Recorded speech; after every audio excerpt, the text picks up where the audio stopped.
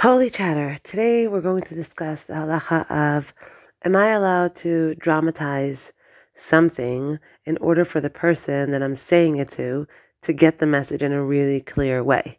Like, am I allowed to over-exaggerate on a point in order for the person I'm speaking to really get that I'm serious and that it's a thing and that they should notice what I'm saying?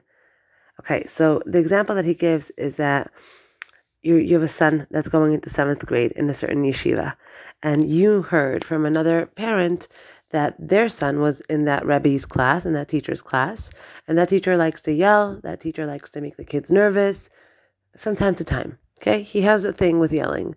And now, in order to get your husband to start pulling strings over there and to move your son out of that class because you don't want that teacher, you want a different teacher, someone that's not going to give him anxiety, in order for your husband to get the message, because your husband's approach is, I don't want to make my son's life easier. You know what? He's going to bump into different types of people along the way. He should learn how to deal with different types of teachers.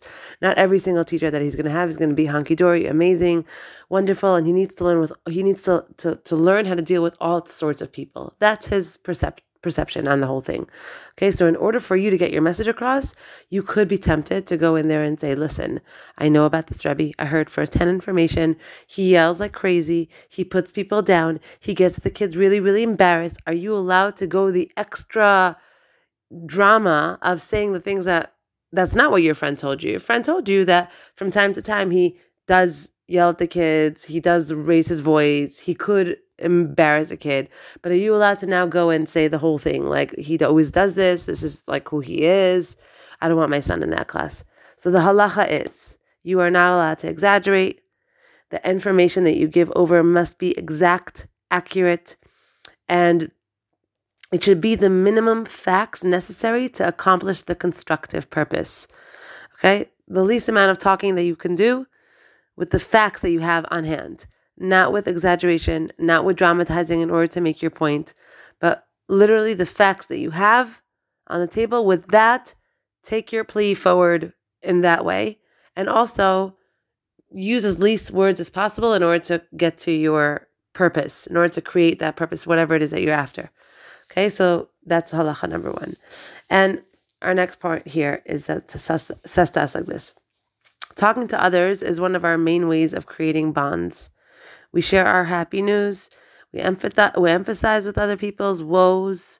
Okay, we usually offer advice sometimes. We exchange opinions, okay, and ideas and thoughts and that inspire us.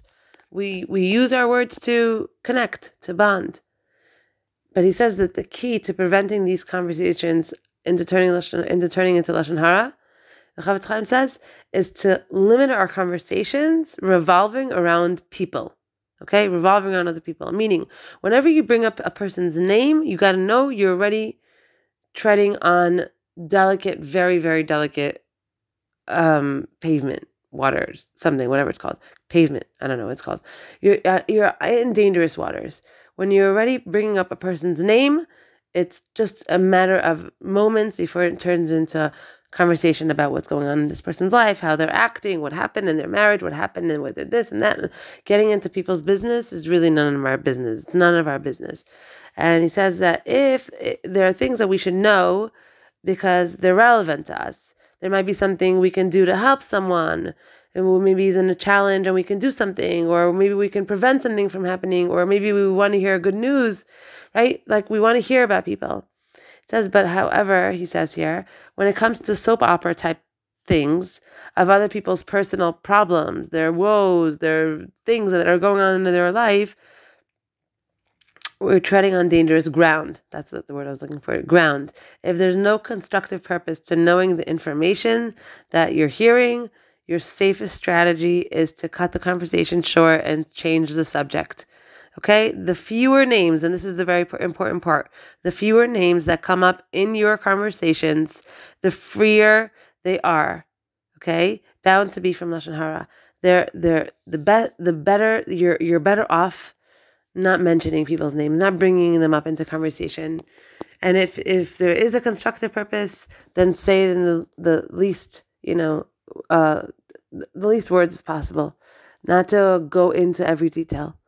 All right, that's our learning for today.